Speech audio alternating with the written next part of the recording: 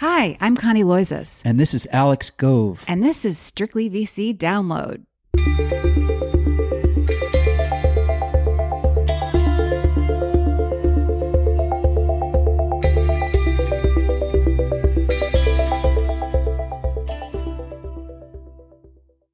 Hi, everyone. It's Friday, March 12th. By some miracle, Alex and I are sitting down to record this thing before dinner. We're trying to figure out a new schedule that might work in a world where we can actually get out of the house again on Friday nights. Woohoo! Dare to dream. We are also eager to share our interview with this week's guest, Scott Galloway, who teaches brand strategy and digital marketing at NYU Stern. He also puts out 2 podcasts, produces a weekly newsletter, and just raised $30 million in Series A funding for his third startup called Section 4, which has a pretty smart offering that I wrote about for TechCrunch this week, but that we talk about in greater detail here.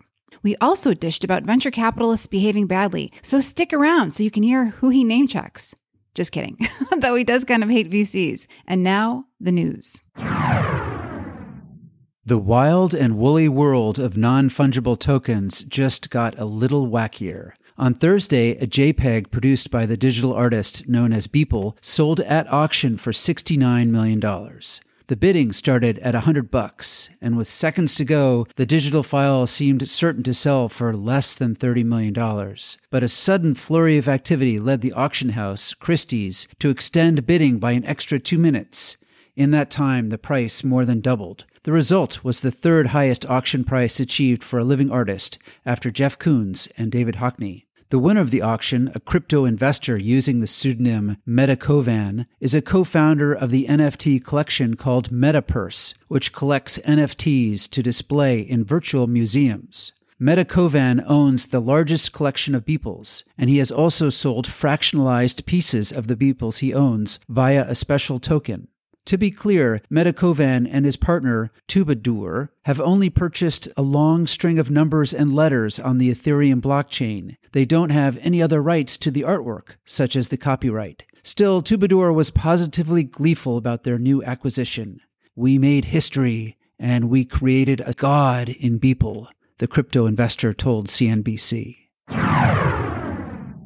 In other news, Passion Capital, an early-stage venture firm in London, told TechCrunch this week that it plans to crowdfund the final stage of its latest fund. Specifically, it's carving out around $500,000 for anyone who wants to invest in the vehicle, as long as they're a high-net-worth individual.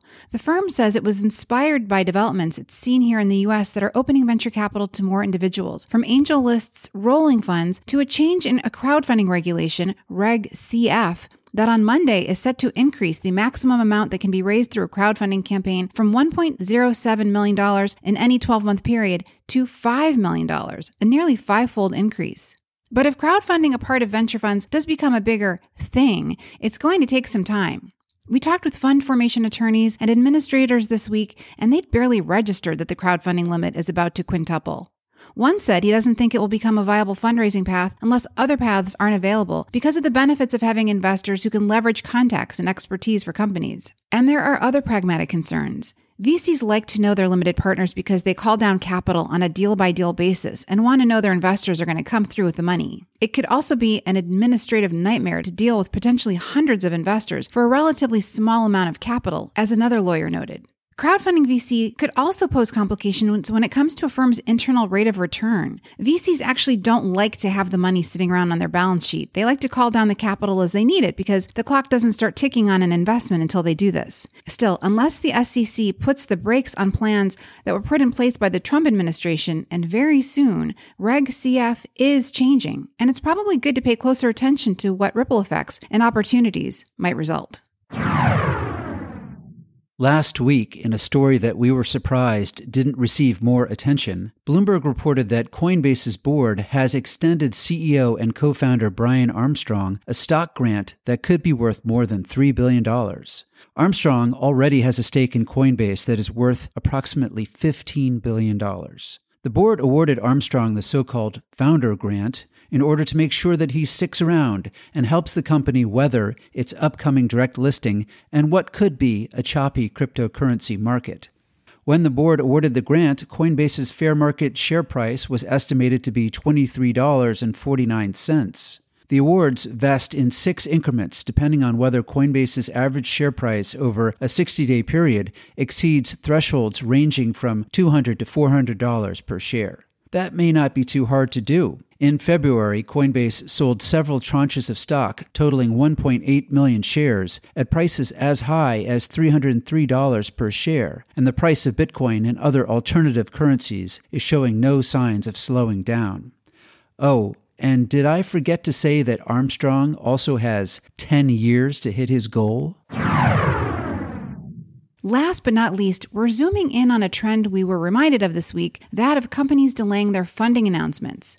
This isn't a new trend, but a handful of companies this week seem to take things to a new extreme, including, in one case, a company that announced $40 million in seed funding that it raised from Steve Cohen's investment firm, Point72, back in 2019. I was pitched this story and had to double check with the public relations person who presented it to me as news. It definitely says something about an outfit that, without any press, can raise capital, hire talent in a competitive market, and secure customers, as was the case with this particular company, which is a cybersecurity outfit called Act0. Then again, telling prospective employees and customers that you've raised $40 million in one shot from Steve Cohen, as happened here, is probably proof enough for many that you're onto something. Relatedly, it helps to be a successful serial entrepreneur. In this case, Act0's founder, Samir Balotra, previously sold another company to Red Hat. He was a top exec at a separate company that was sold to Google, and he was a senior director for cybersecurity in the Obama White House. Candidly, the world has been awash in funding announcements for so long, and by companies that frankly need the press to get that flywheel going, that it's refreshing when their top priority is not getting press. That said,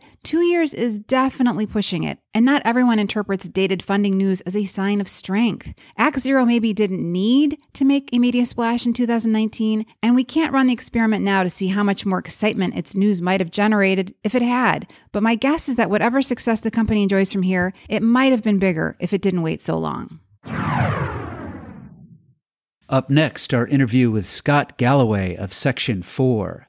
But first, a word from our sponsor.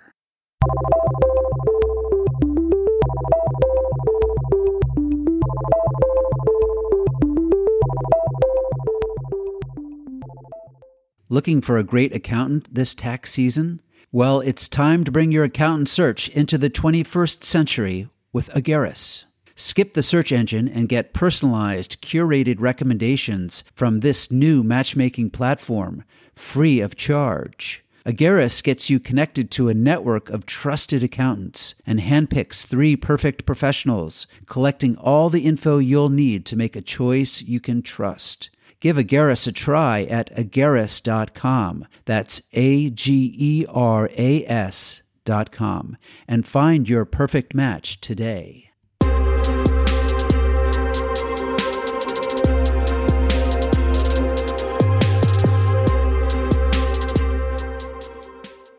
And now our interview with Scott Galloway, the famed NYU professor, best-selling author, and tech entrepreneur who sold his last company, L2, to Gartner in 2017. Galloway is outspoken about lots of things, which has attracted both devoted fans and critics, including in Silicon Valley circles. We talked with Galloway about his newest company, Section 4, and about some of that past history.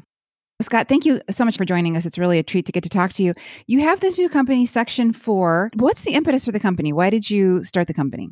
Graduate education was transformative in my life and enjoyed teaching. So thought there was an opportunity because of the pandemic and changing behaviors to start essentially an online ed concept that tried to deliver 50 to 70% of the value of an elite MBA elective at 10% of the cost, 1% of the friction. So we're trying to democratize elite business education, and it just fit to my background and saw an opportunity. Is this competition for executive MBA programs versus MBA programs? I would say not even exec MBA, because part-time MBAs, they get a certification that is still incredibly valuable in the marketplace, and we don't offer that. So I wouldn't describe us as competitive with full-time or part-time MBA programs. I think what you could say is that it's somewhat competitive with executive education. Bring 50 people from Pfizer in for 2 days and charge a bunch of money, have them eat lunch together on campus in Palo Alto and throw some professors at them for some learning. Yeah, I would argue that we're competitive with that. It's incredibly expensive, both financially, but just trying to gather 40 or 50 executives. Also, quite frankly, it's a little bit, I don't call it elitist, but it's exclusionary because a company like Verizon can only send 100 people to Wharton's exec ed. And we're hoping that we can run thousands of people from these companies through our programs. So these are definitely companies that you're dealing with. These are not individuals seeking a betterment for themselves, or is it a mix? It's both. So the funnel is organically people sign up. And the idea is that the course costs $700 to $800 versus $7,000, which is what it costs to take an elective at an elite business school right now. So, for example, 120 people have organically, individually signed up on their own who work at Google. And then our expectation is over time, these companies will approach us as they are beginning to and say, we would like to buy a certain number of seats or a membership that covers 100 or 1,000 of our employees. So the idea is B2C is top of the funnel and an enterprise solution as we move down the funnel. My understanding is that you've already taught 10,000 students. When did you start offering your programming? March of last year, first course had 300 people. The course I just wrapped up had 1,500. So it scales pretty well. What's different about it is our completion rates are 70+%, and our NPS is averaging about 64. So our goal is what we call 80 and 80. And sort of the curse of online ed is the completion rates are really low because video doesn't capture people or create an intensity. And we try to be a mix of synchronous and asynchronous. So project work in teams, live streams with the professor, live one-on-one sessions with a TA, and a very intense format over 2 to 3 weeks that's meant to hold people accountable and engage them. Some completion rates are literally 10 or 15% at online ed, and ours is right now about 70. We aim to get it above 80. One of the values of a business school education is the network that people create when they're at the school. How do you replicate that experience? I don't think we do to the same extent. I don't think anything can replace going to Cal football games with a group of people and drinking beer with them. So there's just no getting around it. We can't replicate it. What we can do is offer some of that. And that is we create a book. They're immediately put into cohorts, into teams. They work together. We're going to try and facilitate meetups. We find some of that is even happening organically. And you see shout outs to their teammates on LinkedIn. So I think we have some of it, but we can't offer it to the same extent as putting two people in a dorm in Tuck. At the Tuck Business School, they live together for 2 years. So no doubt about it, it's not the same intimate, intense networking experience of a traditional MBA. And you mentioned that you just finished up a class with 1,500 students. I had wondered why there was a wait list, but I guess this is not infinitely scalable because you mentioned there is some one-on-one instruction. Is that the gating factor? There's several gating factors. We try to ensure that the individual gets touched a lot in a live format. And we have Q&A sessions. We have sessions with their TAs where they break into smaller groups. They have teamwork. And even just some of the technologies, Zoom and Slack, start to collapse under the weight when you get into thousands. So we think of it as a hybrid solution. We use technology to scale. My class is 280 kids at Stern, and I think I teach one of the largest classes. So we use technologies to scale it to 700, 1,000, maybe even 1,500. But there's some real friction in here, and I would describe the friction as the value add. If you're in a team meeting with 5 people, and then you have a live session with your instructor where you get to ask questions, and then the next day you have peer feedback, including a TA who, quite frankly, is sometimes as skilled in this topic as I am, it's scalable, but it's not infinitely scalable. And I think one of the mistakes that online ed has made is it's very VC-driven, trying to imagine anything could scale to 1 billion people. Well, you don't need that. If you can teach 1,500 people at $800 a pop, you can see that the economics work really well. Maybe it's not infinite, but you can get really strong gross margins while giving people the feel that this is an online, interactive, real-time experience. So it's a mix of the two. We think there's a lot of shades of gray in between all remote or all asynchronous and synchronous, if you will. And you're promising students access to top professors like yourself. I'm wondering how the schools feel about this. I don't know if you've got any HBS professors, University of Chicago professors, but are the schools cool with them? I mean, in a way, obviously, they're helping build the brand of the school, but obviously, in another way, they're competing with their employers. So some yes, some no. Some universities have asked their faculty to take a pause and not engage in any type of relationship like this. Some universities embrace it. So, for example, several students who have taken our course have sent us messages saying they are now going to apply to a full-time MBA program because they see the value and they want the certification. So I'm not sure it's purely complementary, but it's also not purely competitive. And I think some universities see it as a means of providing additional compensation for their faculty. And to be honest, I would say about half our faculty don't ask. They're clinical professors. They make good money, but not great money at the university. And they see this as an opportunity to update their skills, reach a broader audience. And they just say, this is what I'm doing. So it ranges from universities being very supportive of them doing this to universities who have said, this is verboten for the time being. How many professors are teaching classes for Section 4? Right now, we have contracted a half a dozen. I'm the only one of those 6 who has not received the Best Professor Award at some point at that university. I mean, here's the thing. At every business school, there are what I call 5 to 6 ringers. And those are the 5 or 6 professors everybody feels like they have to take to get their money's worth.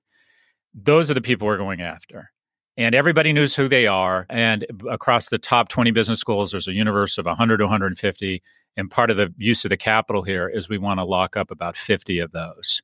So the idea is, okay, I can take Sarah Beckman, who won Best Professor at Haas several times, Sonia Marciano, who won Best Professor at Stern several times, Mohan Sami at Kellogg, who's won Best Professor. But the idea is I can literally get an all-star team of business education at a fraction of the cost. But right now it's a half a dozen. I would imagine it'll be a dozen within 30 days, and hopefully it'll be 50 by the end of 2021. What is your economic relationship with them? What percentage of the revenue do they get? And also, how involved is the company and I guess your CEO, Gregory, in the actual programming? Or do they come to you and say, this is what I can teach, this is how much time I can give you? I'm not going to disclose the exact economic agreement. What I will say is that we see attracting these superstars and retaining them is key to our value proposition. And so our aim, and so far we've lived up against this is the greatest compensation for podium hour that they're going to receive. So if you have a course with 800 people and they're each paying $800, that's $640,000. As you can imagine, there is a lot of gross margin capital that can be deployed or can be paid to the professor. And we also surround the professor with TAs and technology such that literally the only thing they're doing after developing the course, which is difficult and time consuming, but once that fixed cost is made, they're zooming in 2 to 3 times for their lectures, and that's it.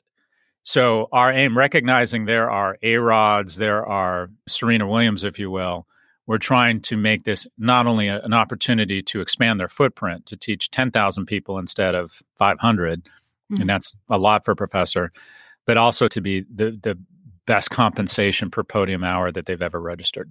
Can you give us a flavor for what the programming is like and what students can expect to learn, and what are some of the practical insights they gain from the programming?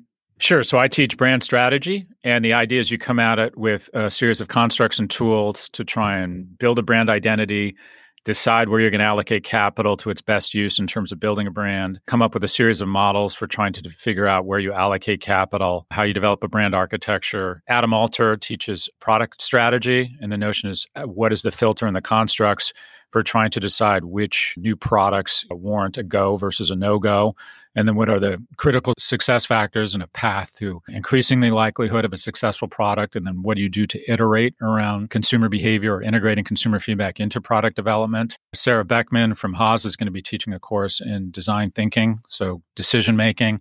We have Rob Siegel from Stanford, who's going to be teaching growth strategy. So how do you manage high growth departments, divisions, or companies? And how is it different than a traditional mindset from coming from, say, a mature company? So it's pedagogical. There's a lot of theory here, but the idea is to create group projects where the output is directly applicable right away to your company.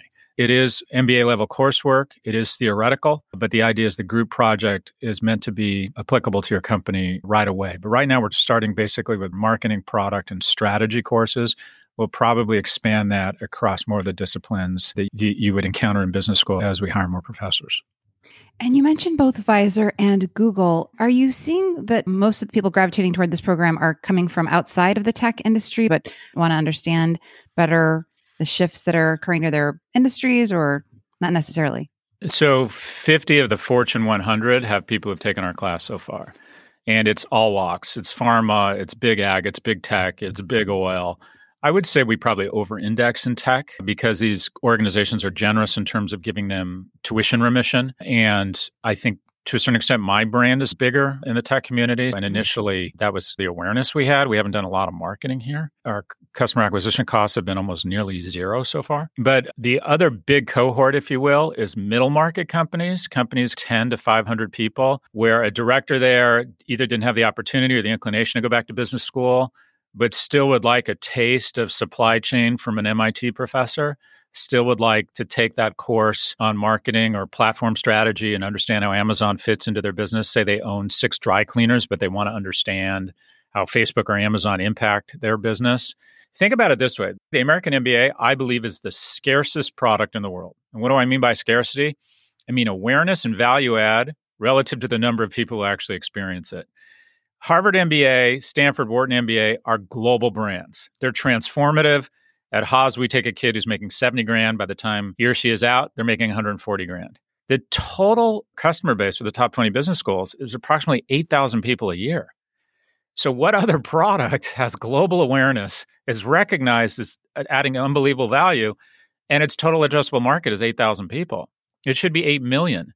It's personal for me. The Haas School of Business changed my life. That's the reason I'm here with you today. And when I went, it cost a total of $2,000 for 2 years, and the acceptance rate was much greater.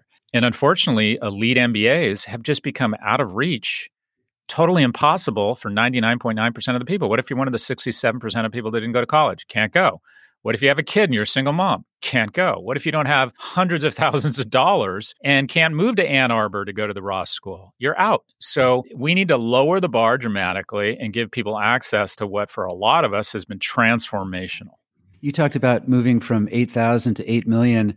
What percentage of your students are outside of the United States, and how do you see that percentage changing over time? That's a great question. So I think it's about 30% international. And so far, we've had students from 75 countries. We have every continent covered. And we also try to reserve at least 10% of our class for scholarships. We have a rigorous scholarship process. You send us an email saying you can't afford it, and you get a scholarship. And a lot of our scholarships go to people internationally because $800 in Rwanda is real money. So I would say about 30% of our student body is international, but probably 60 to 70% of our scholarships go to international students in developing markets where they just can't afford $800 for a course. Scott, you also mentioned that you're well known in the tech world and beyond. The Section 4 logo is a picture of your thick black glasses frames. And I just wondered how involved you are going to be with this startup and whether that hurts or helps the company going forward, depending on how much time you spend on this platform.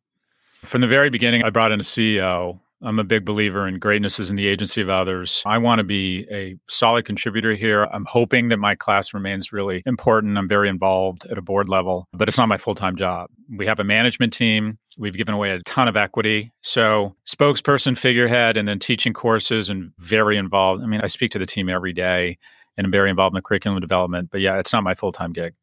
Also, you teach, Adam teaches. What's New York University's perspective on this? And does the university have a stake in the company? Okay, so let me take those in reverse order. It doesn't, but it will. Once we've closed this financing, I will give them stock. I gave them stock in L2, and it worked out really well for all of us. I always say that Stern is a lot more generous and patient with me than I would be with me. So far, they've embraced my ventures, and I'd like to think they've been a win-win. And that is, I will take a lot of this compensation and give it to NYU professors.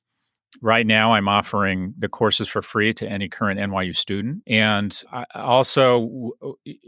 they've been very generous with me. I try to reciprocate that generosity. And so far, I can point to some students who've decided to apply to the full-time program because they like what they're getting here. But there's just no doubt about it. There's a certain level of discomfort. There's a certain sleeping with one eye open. But I'd like to think that it's been a mutually beneficial relationship with my last startup, and I expect it to be a mutual beneficial one with this startup. It's a different offering. I can't give them the certification. I can't give them the career development. I can't give them the in-person experience. It's a different price point and a different product. But so far, they've been very generous and supportive. I think you mentioned something about a subscription product early on. Is that available now, or is that something that's coming? Yeah. So if you're an enterprise and you think, okay, I want to give 50 people the opportunity to take any of these courses and not only invest in upskilling them, but also make it less likely they're going to leave to go to business school, or just give them the sense that we're invested in their future. And we offer, I think it's $1,200 per seat. So if you wanted 100 seats, it'd be 120 grand. and you can pick 100 people and they can begin any course at any time. And we hope to have a new course kicking off every 7 to 10 days. So you might think, oh, I want to do supply chain. I'm busy right now, but it'll launch again in 10 weeks. I want to take product strategy with Adam Alter. That kicks off in 2 weeks. Ultimately, over time, I'm a big believer in the power of subscription business models. And that's where this will head. Enterprise subscription, and it'll be based on the number of seats that the institution wants. You are a serial entrepreneur who's been founding companies since the last dot-com boom. You've been venture-backed a number of times, including by General Catalyst, which is one of your backers this time. So obviously you have a good relationship with GC. What lessons from those earlier endeavors and how they were structured have you absorbed and were mindful of in putting this company together? Well, I think we're going to need a bigger boat. Look, I've raised probably over $1 billion for either hedge fund or activist investments. I've probably raised $250 million for my own startups. General Catalyst, I think, is going to be the last VC I ever raised money from. I raised money from them for my last company. Paul Sagan is a guy I've known for 25 years. He invested in my first company, Red Envelope. He and I are friends. Accuse me of blowing smoke, but generally speaking, I can't stand the venture capital community. I think 98% of them, their value begins to erode the moment the check has been cashed. I am on the record as saying that the venture capital community has been infected with a virus where they conflate luck with talent. So let me just put that out there. General Catalyst, the one action that kind of embodies them for me was when we sold L2 to Gartner. We all did a board meeting and we all congratulated each other. And Paul Sagan said, "How do you feel about the equity stakes of the junior employees?" And I said, "I think there should be more." And he said, "Well, let's look at the cap table." And he and Larry Bond, the other partner from General Catalyst on my board, we all sat around and we issued new stock that diluted all of us. I've never seen anything approaching that type of behavior from a venture capital firm before. And I don't think I ever will. We pitched one VC firm, General Catalyst. And I said, if they don't do it, we're not raising venture capital. Whatever it is I'm selling, whatever it is my personality is, it doesn't work on Sand Hill Road. It's not been a great relationship for me with VCs in the Bay Area. And to be honest, a lot of that is my deficiencies as a manager. Well, for what it's worth, we've talked to a number of people for the podcast who have very similar thoughts on this, including Tim O'Reilly, who you maybe have talked with in the past. One thing I wanted to ask you about, and I saw that you just posted a podcast with Kara Swisher about this, but I was reading a great profile of you in Fast Company from the fall, and you were talking about WeWork and how often the valuations that VCs and then bankers assign companies really don't make any sense from a basic math standpoint. And you said, and I'm quoting you, "I enjoy and feel an obligation to highlight when VCs are flinging unicorn VCs at tourists at the Unicorn Zoo.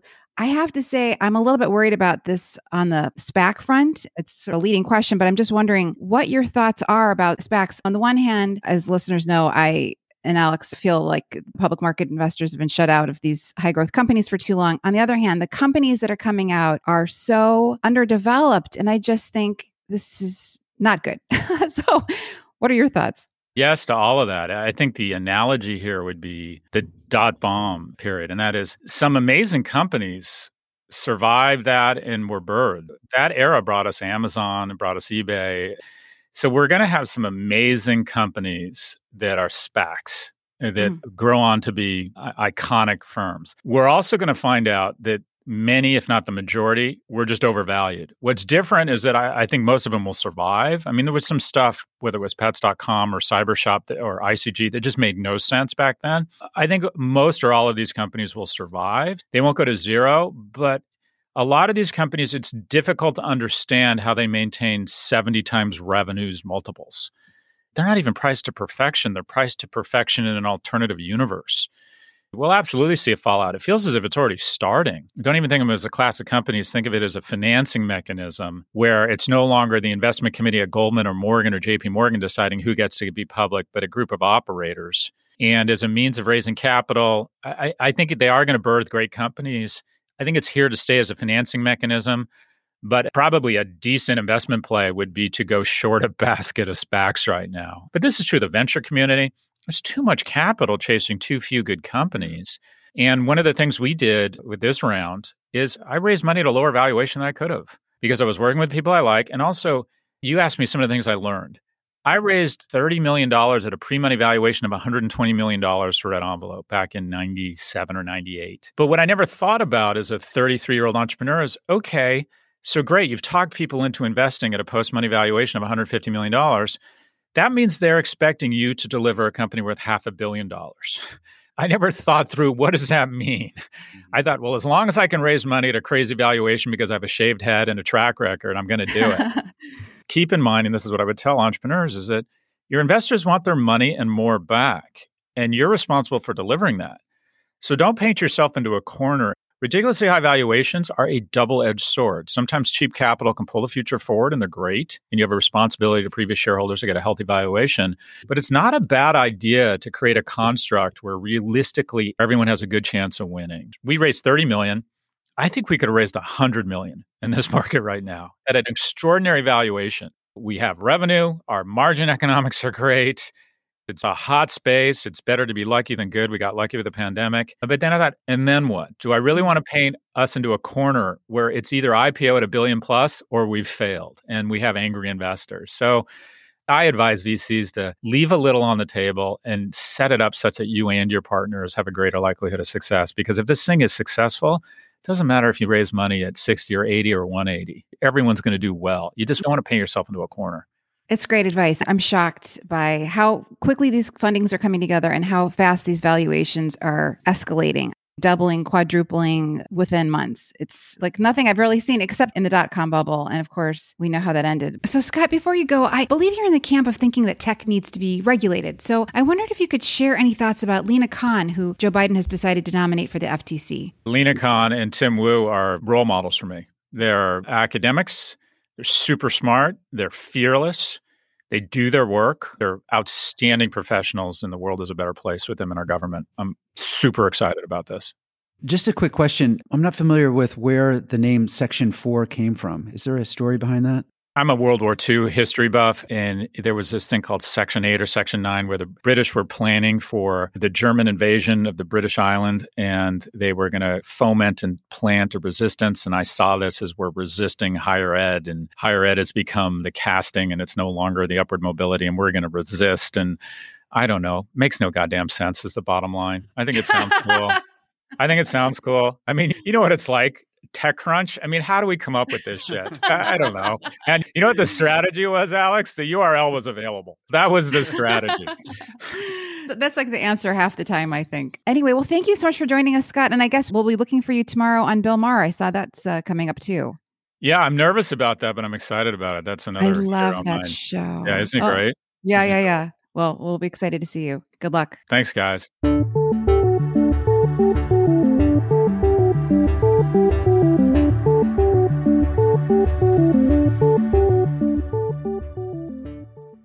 Thanks, everyone. Have a great weekend. Absolutely. Thanks, everyone. See you next week.